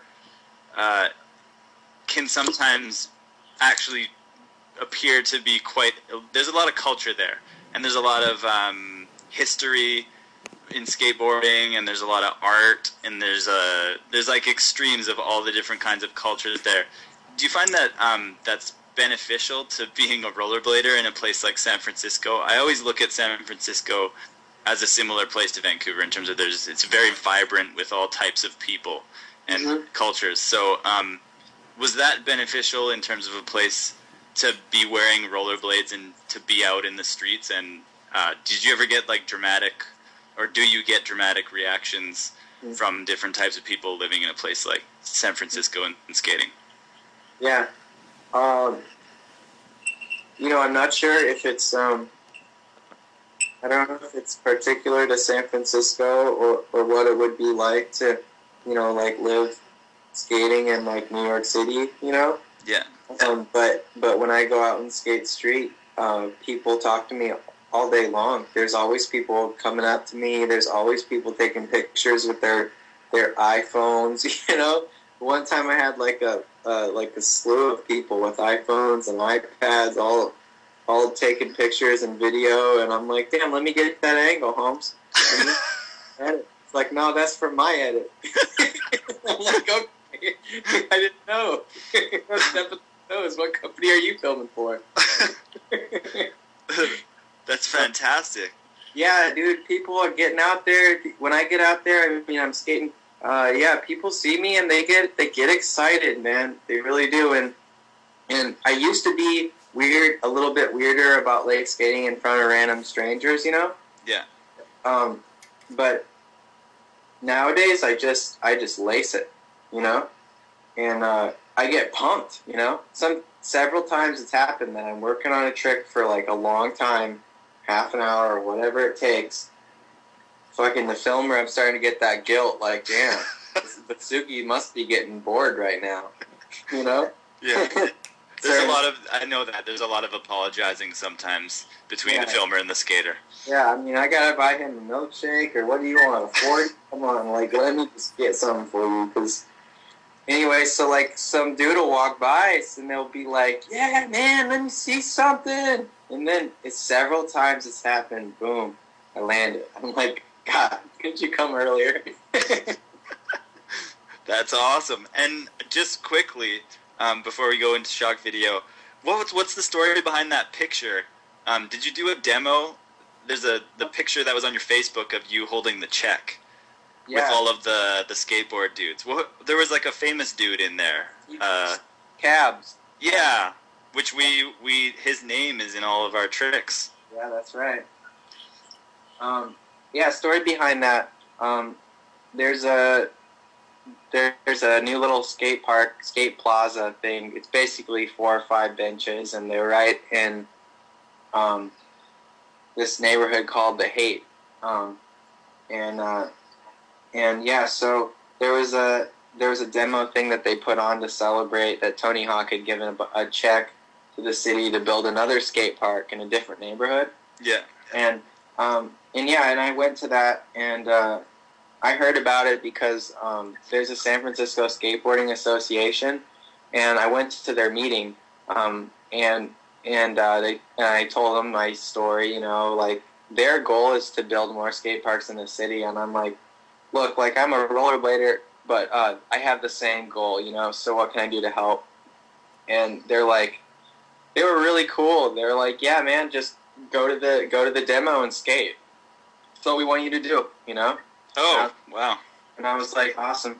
And so I went to that demo and I skated with all the skateboarders, and they took that photo, and then the dude who owns a skate shop that threw the skate SF skate association meeting, he looked over at me and gave me a nod, telling me to go get in that photo. So I said, fuck it.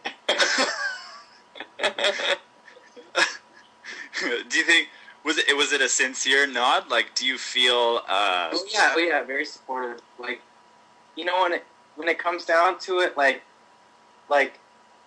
there's a skate park, Potrero. That's really, so I just moved to a new place, and I am a stone's throw from a skate park. That's an amazing skate park, and it's like, I'm so happy. And I used to go to that skate park when it first opened, and I get people coming up to me, calling me a nerd, giving me like, you can't come in here or I'll hit you with my skateboard, you know, like for real. Oh, it's so ridiculous. So so people would say shit like, you know, what did you do to get this skate park built? And that people would say, you know, one dude's like, this is my dojo, you know, we built this place, and you know. And it's all hate, but the thing is, one thing that hit me, I was like, you know what? I didn't do anything for the skate park to be built, and I've never done anything for a single skate park to be built, you know? Yeah, that's true. And I'm like, that's a good point. And so then I went to that meeting, you know, with the intention of being like, I want to do something, you know? So it's like that criticism isn't valid. I am doing something. And so, yeah, and... now I'm just still thinking about how there's a skate park super close to my house. Sick ass bowl. This one's got pool coping, and it's like twice as big as Berkeley Park, so I got a lot of ways to go. Holy shit. It's like one of those bowls where it's like Bailey drops in and just dominates it, but everyone else is like, fuck. Yeah, fuck that. Yeah. Give me a year. I'll get there. Not saying I'll get there to Bailey's level. That fool is unbelievable. Oh, there's something about seeing people skate in person that video is great, but there's still sometimes about like the first time I saw Eric Bailey skate in person, I had like I already appreciated his skating, but I had a new appreciation, and it was at one of the barn burners, but it was something to do with the way he flowed from thing to thing, and just the confidence and the control was unbelievable. Like, it just makes you. I want to try. I like when I mind skate. When I think of skating in my mind, and then you think you can do stuff, and then you put your skates on. You're like, oh shit, I have to get into the flow and get used to them. But then you watch people like that, and it just seems like they were born with skates on their feet or something. I don't know. Yeah, it's a natural born athlete. You know, like. Some of us would be pro athletes, you know. Some of us to fuck with yoga for the rest of our lives to even have a chance, you know. That's a good thing, though. I think that's a good thing. Get to know your body. One thing about yoga that I want to say that's amazing, since we've been talking about it so much. Yeah, it's weird to talk about yoga a lot, I know, but there's only so many topics that I'm super comfortable with. I'm glad I've got one other than skating, you know. Yeah. It's yoga, so I'm not going to care if it's kind of like. Right now, at this moment, it's kind of lame to talk about it. But falling in yoga is important because the amount of movements that you do on a pair of skates that we do typically is a pretty small range compared to the ways that your body falls when you lose control. Definitely. And you freak out if your body falls into a position that you're not comfortable with, because it's not a soul grind. You know, that's when you land it. But when you're falling, you know, so I think what's good about doing something like yoga or dance or anything is that your body gets into a lot of different positions and gets really comfortable and learns how to relax in a wide variety of different positions that it would never get into doing standard skating or even creative skating kind of stuff. And so like lately I've been falling and I'm like chilling, you know. I'm like, oh, I know this one, you know, and you know what I mean. And it's all about staying relaxed, you know. Oh. Definitely. Just letting your body just go where it's going to go and not clenching, you know? I mean, yeah, sometimes if there's a fucking sprinkler head, you're going to get fucked either way. But generally, like, it's all about just, I've been having a lot of fun falling, and I've been really impressed with the way that I've been falling. And I know that it's going straight back to yoga and body awareness. And the other thing I was thinking about is how I'm just getting all this shit out. But body awareness, it's not something where you just think about it, because the word awareness has this mental connotation, you know. And I think the way to get body awareness, to get your body awareness expanded, isn't by thinking about it or learning about it or studying anatomy. It's about actually doing a lot of different things with your body, which is another thing. Like, you know, I've had points in my skating where I would be like hurting so bad and so kind of crippled that I couldn't like play a game of soccer, you know. And then I'd want to put my skates on and jump a gap, and I would do it, you know. It's like if you can't like climb a fucking, you know, climb a rock face, or if you can't play a game of soccer, feel comfortable shooting the ball around, playing some basketball, then like what are you doing putting your skates on, you know? And it's like, yeah. Anyways, there you go. Wow. Drop in knowledge. I've never thought of it that way. I know that my skating improved dramatically when I just started getting a feel for. I got a pair of speed skates, and like I said, I started rec skating a lot. Yeah. 3 to 5 days a week, and just the balance and definitely falling. I remember the way that I fell. I had all these like little weird muscles developed just from skating around a lot, like long distances, and it changed everything for the better. I learned a bunch of new ways to balance on my skates just from the act of skating, not actually doing tricks, just skating around a lot. I think it's so important. And yoga, this is a new thing for me, but yeah, I mean, you gotta. I mean, Kranz is my homie. Don't get me wrong, but he wrote an article about power blading that was anti-power blading. Yeah, I read that. and that's just not true, because the more kinds of ways that you roll, the better that you get at the specific kinds of rolling. You know what I mean? Yeah, I absolutely agree. Leon Bassin, who owns Shop Task, he's a firm believer in like he always tells his employees, like, if they're aggressive skaters, quote unquote, or trick skaters, he wants them to try speed skates and try urban or freestyle skates or whatever, and you'll understand more about each kind of skate, and it'll all feed into each other in the end. And what you're saying with yoga and movement and all that stuff, it's the same thing. Yeah. So I totally agree. Yeah. Okay, so let's briefly, just before we're done here, I want to ask you about the Shock video, because it blew me away. Like, I knew I was going to like it, but I wasn't prepared for having such a powerful skate video experience. So you said, how long? 3 years that video was worked on for? Yeah. And it was Thomas that edited it? Yeah, Thomas. It really felt like it had a collaboration, though. Like, did you and Tommy Boy, is that his name? Is he called Tommy Boy? That's what we call him, yeah. Did you guys have a lot of say? Like, was there a lot of collaboration in how it was supposed to be, and did you guys run edits back and forth and say, like, no, this shouldn't go in, this should go in? It just really had a good feel to it. And was that from you guys collaborating, or was that a lot of Thomas's vision, or? Well, so the editing was, it was always Tommy Boy and Thomas and myself, and also John Vasugi sitting in Thomas's room, working on it every time, you know.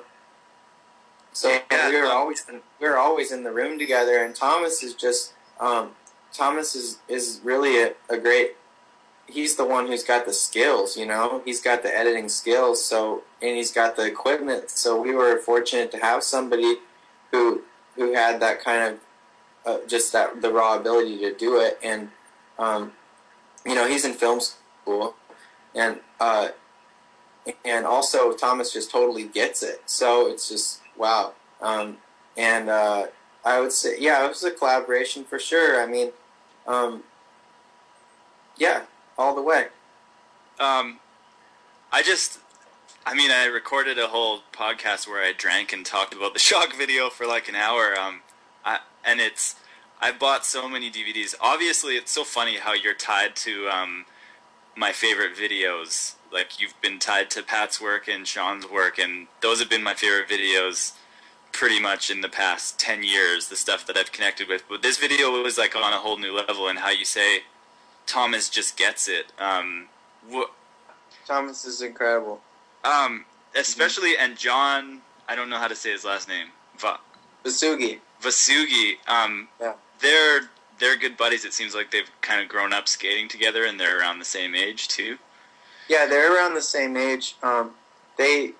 they're both kind of like from the Bay Area. I think they've become really good buds, and I don't think they grew up skating together since they were little kids. Oh, okay. Yeah, but once they met, they were like brothers, so might as well. Yeah.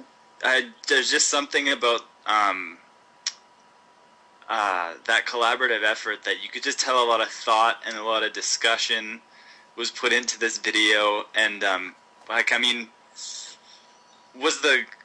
did the shock video come from kind of a distaste from what skate videos were, or was Thomas and all you guys, are you big fans of, skate videos like the back of your hand, and you wanted to make something special? What was the kind of idea behind the shock video before you even started filming? Well, I don't think there was one, really. I think it was like we wanted to make, Tommy Boy and I wanted to make a video since before we even like published the site, It was always like about making a video, and I think that the very initial thing was that like, I think it's like Tommy Boy and I are like opposites, So we thought that, at least I don't know what he thought, but I thought that like, okay, you got this one polar, this total like contradiction happening here, and what if a video came out of that, like those two visions, and it's like, I think that's kind of where why I thought it would be a good idea. And then about whether we're skate nerds or not, Tommy Boy definitely knows skate videos, all the way back. Like he knows the culture, like, and I know it a lot. I know a lot, but yeah.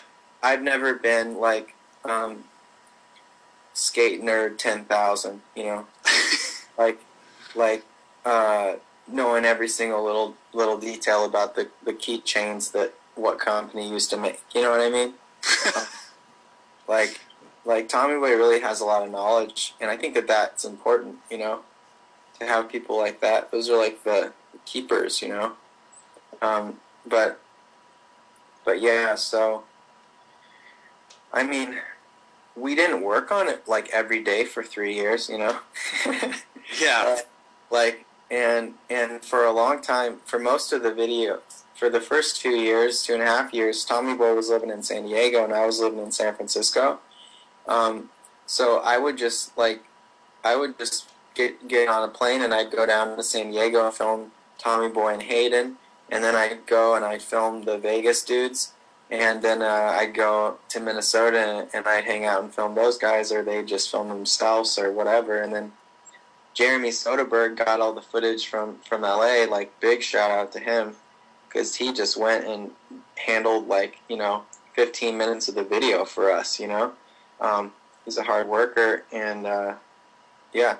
Same thing with Garlinghouse. A lot of the Minnesota stuff Garlinghouse handled, and so I had help, but I was definitely the one on the road, filming. Tommy Boy never had a camera, so I was out there filming, and it was kind of like I kind of took it upon myself to be like the one who was going around and gathering the footage, and I just filmed everything. I didn't really know what was going to be used and not. I didn't like set up.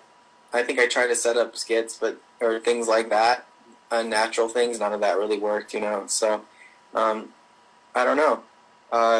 It was hard. Like for a long time, I was like, "Is this thing ever going to get done?"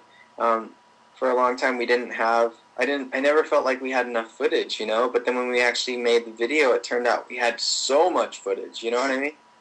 Like I never thought we had enough, and there was definitely times where I'm sitting on like my best section ever, and I just want to put it online, I'm glad you didn't. Yeah.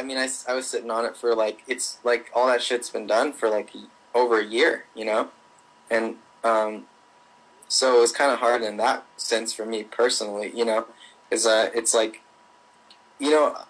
all the skate video projects I'm in, I'm always the guy who's like really cares a lot and tries really hard, to make sure it comes out, to make sure like the producer, and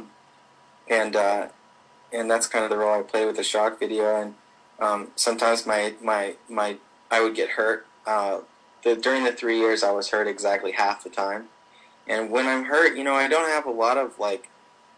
I did film on crutches, but generally, like when I get hurt, I wouldn't really want to. I don't like to go to sessions. I like to stay away from skating when I'm hurt because I think it keeps me from getting burnt out. So when I'm hurt, I try to do other shit. Yeah. It's hard enough, not being able to do it, but being around it and all that. It can be very painful. Right. It's mental pain on top of the physical pain of the injury. Yeah. And, I mean, some people, if you're selfless enough to get hurt and then stay with the scene, more power to you. But for me, I gotta go hibernate, But so those things probably held the video back from getting done, in 2 years. And then, and then we didn't know who was going to edit it. And then Thomas kind of we realized Thomas the answer to our problem is right in front of us. Best buddy right here, Thomas. I love when that happens. Yeah.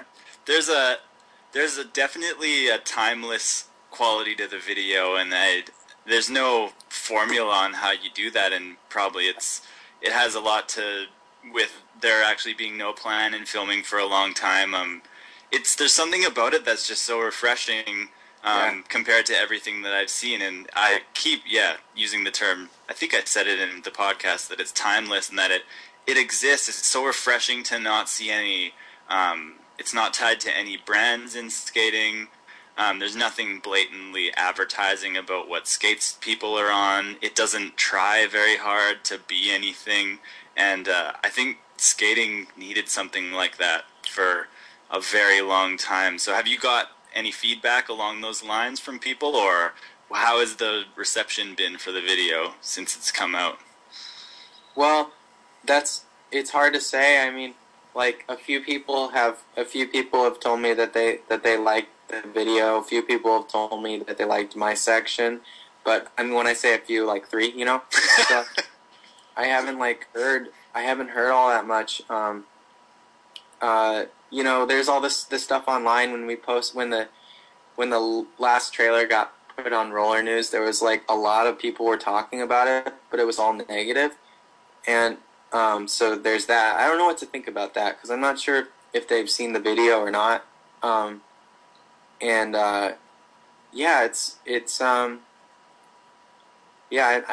don't know. I don't know. Send me an email and tell me you liked it. That'd be nice. I mean, well, and another thing, though, are DVDs just done? Well, I've said it before that they are, but this reignited my faith a little bit that if you want to work for a long time on a project, this one definitely has value in terms of a DVD release. There was just something about it that I really enjoyed as a DVD. It was long too. It was it's an hour and 20 minutes or something like that. Oh, I'm sure. Did you guys debate about the length, or did you guys just not care? Well, from the very beginning, we were saying we'll just use the clips that we think are really worth showing, And it definitely has that feel as well. There's not a lot of filler. Yeah. Not even, and even with that, it still was so long, and I don't know. We were kind of just fuck it, it's long. I don't think that we didn't want to take anyone's parts out. I mean, that would suck. Yeah. So, we didn't stress that too hard. I mean, honestly, we were like most skate videos, we're down to the line. We worked on it, Thomas and I, and before Tommy Boy moved back up to San Francisco, which helped us finish it a lot. Thomas and I were already editing it, and for I don't know, almost 5 months or something. We were working on it for a long time, a lot longer than I think most people work on skate videos these days. But even then, we were stressing really hard about getting it out for Christmas, and so a lot of those thoughts about take a step back, no, we were we need to send it to the duplicator now, we just sent it to duplicator 2 weeks ago, that sort of thing. So it's yeah, and I mean, it was really stressful. It was like hard on all of our personal lives, just all the stress of finishing it, you know. And there's always something that goes wrong with the computer, but luckily there wasn't any hard drives crashing, and we had a lot of hard drives hooked up, so that was so good that didn't happen. But Well, I'm so glad you set it free into the world, because it's definitely influenced me in very specific ways, which I have yet to inject into my own skating in the way I make videos. But it was something that I felt like I had been waiting for a video like that to come out, or I kept having such high expectations of videos and things that I experience online, and I kept getting disappointed. And this was one of the first things that kind of like, well, there's been Sean's videos and Drip Drop had a bit of the vibes, but this one was above and beyond in terms of like reignited my kind of belief in working on a project for a really long period of time. I don't know, I stopped believing a little bit in like working on a skate video for a really long period of time, and thought that just putting out more stuff that explored smaller parts of skating or smaller little experiments had value. But so thank you for that. yeah, I mean, nowadays I'm kind of like kind of on your tip, you know, like I'm after spending so many years working on DVDs, now this year I think I'm gonna put more stuff out, like just online and take a break. But I still think that making a DVD is an awesome thing to do. But I'm not sure. Maybe like the DVD format's an awesome thing to do, like a big video. Yeah. But I don't know. But does it seem like lately it feels like people don't really like DVDs barely exist, you know, compared to like stuff that's online.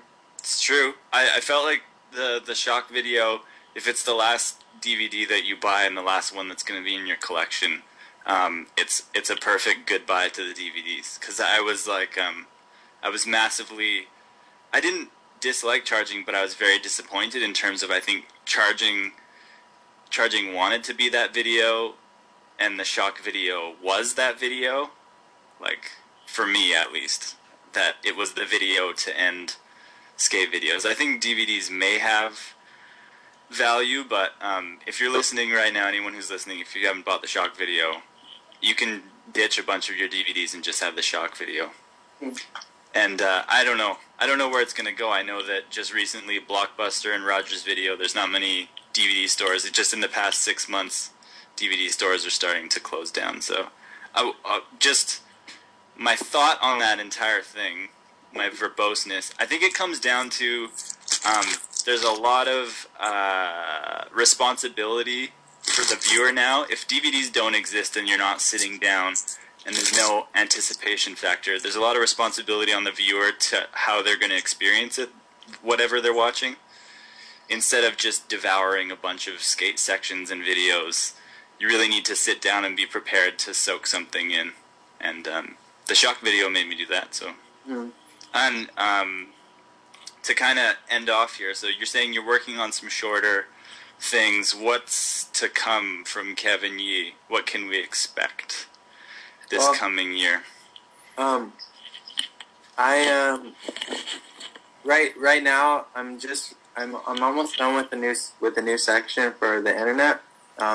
It's like one of my friends, Matt Rice, he runs this blog called Deal With It SF, and he's the one. Do you know? I had an interview for One magazine, just like online.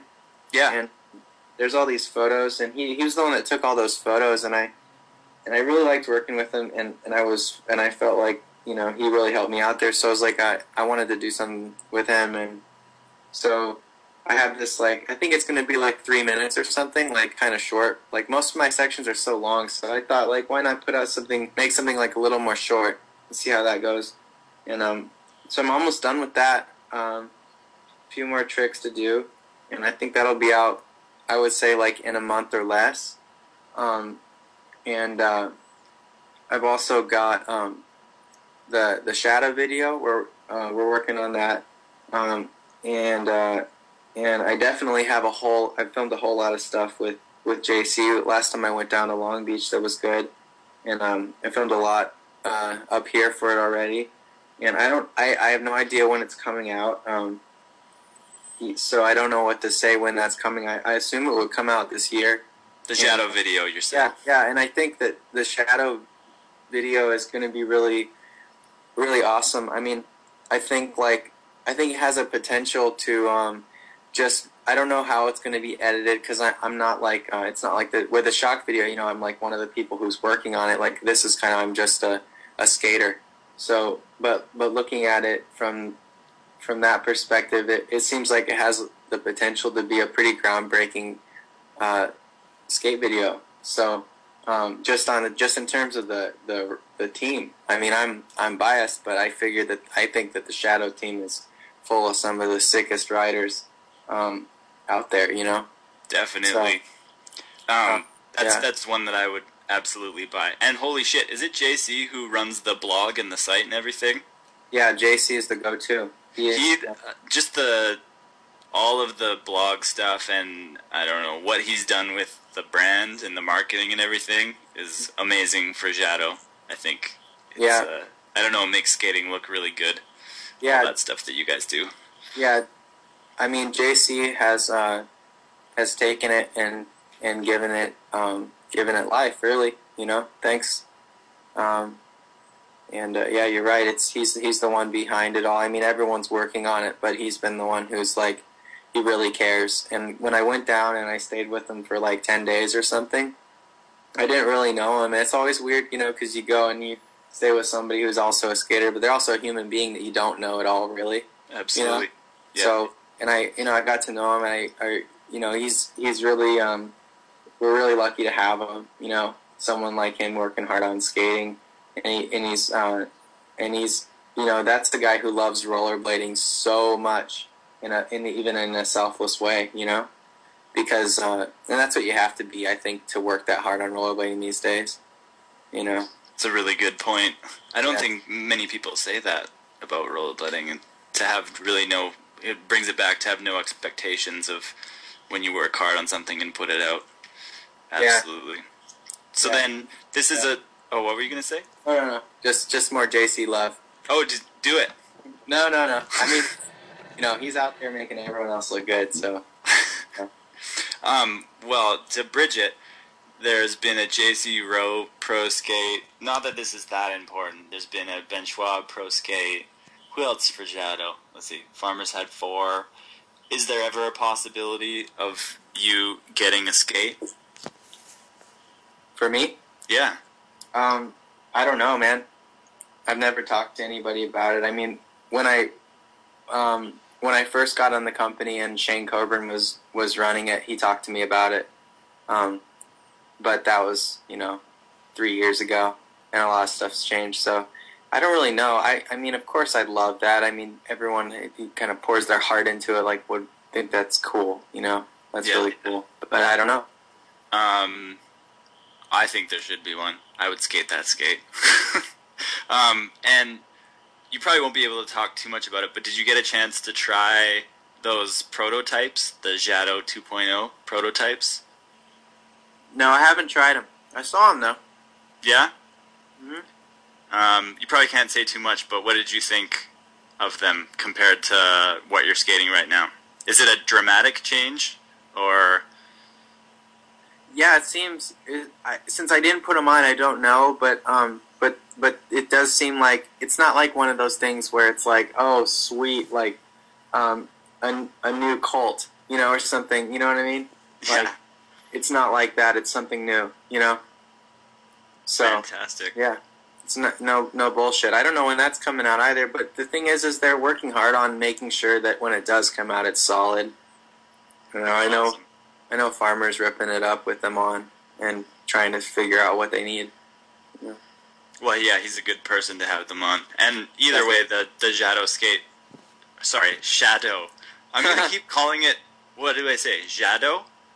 Jado. The Jado skate, the skate as it is right now, I'm still a Rems fan. I go back and forth between Jados once in a while. I find they're a very specific style. Like, I have to kind of relearn the way that I roll around in them. But I think you said one of the best Jado advertisements ever in this podcast when you said it's like the thing in Avatar.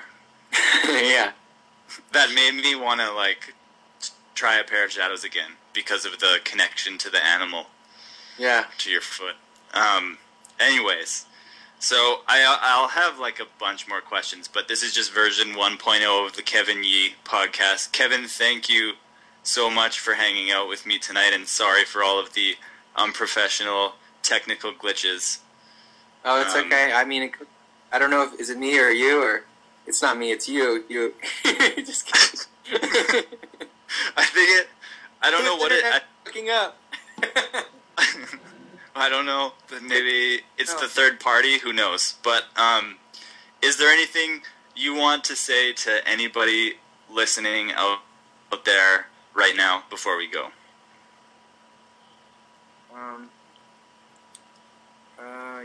I mean, I don't know. I mean, I just say thanks for you guys doing this, and I you know, a lot of things have come out in skating media, like footage tape, for example. You know, yeah. So the thing about rollerblading media, it's really important to have people out there that are selfless enough to do it. You know, and I know it's a lot of hard work because, like, I've done it for a long time too. Right now, I'm not even doing it that much. You know, I just want to, like. Anyway, that's a whole nother story. That's a whole other thing. But, you know, footage tape came out, and I thought it was like, this is the next BG, you know? And then it's gone. And I'm like, okay, shit. So I just want to say, like, thanks for doing this. And I think it's rad that you guys are on, like, your 70-something episode. I think it's really good that you did a lot of them on your own before. You know, you worked on it, you got good at it, you know, before you, like, start interviewing people, and I think that's rad. Like, that shows a lot of effort, and yeah, just keep doing it, man. I hope you guys can keep doing it, and you know, I'm just like another skater out there who is, like, sitting around in front of a computer bored at work, and it's really nice to get some intelligent rollerblading media, because the thing is like, when you know, you guys talk about how it feels lame to be 28 or whatever and be obsessed with rollerblading, you know, and I think it's a weird thing to say it's lame, but I think the reason why it's not that rollerblading is lame or that you get into your late 20s and suddenly you shouldn't be worried about awesome shit like blading. It's just that I think if you had the right media out there, it's like you don't have to feel like it's lame. So when I listen to you guys on the podcast, I mean, I get to a point where I've had enough. I turn back on the music, you know, but like, but it's informative, it's intelligent, you know, it's critical, and you know, I think it's something that we need, you know. So, and thank you for doing this, and thank you for thinking of me. You know, I'm right in between. I'm right after Sean C. and Chris Haffey, so I figure that's pretty good company. Yeah, it is, and we're just scratching the surface. So, thank you for doing this, and there's a lot of exciting ones to come. So we'll be providing you with some good cubicle content in the months and years to come. CC, okay. So have a good night, Kevin, and we'll talk to you soon, hopefully. Yeah, whatever. Let me know. Okay. All right, man. Good night. Good night.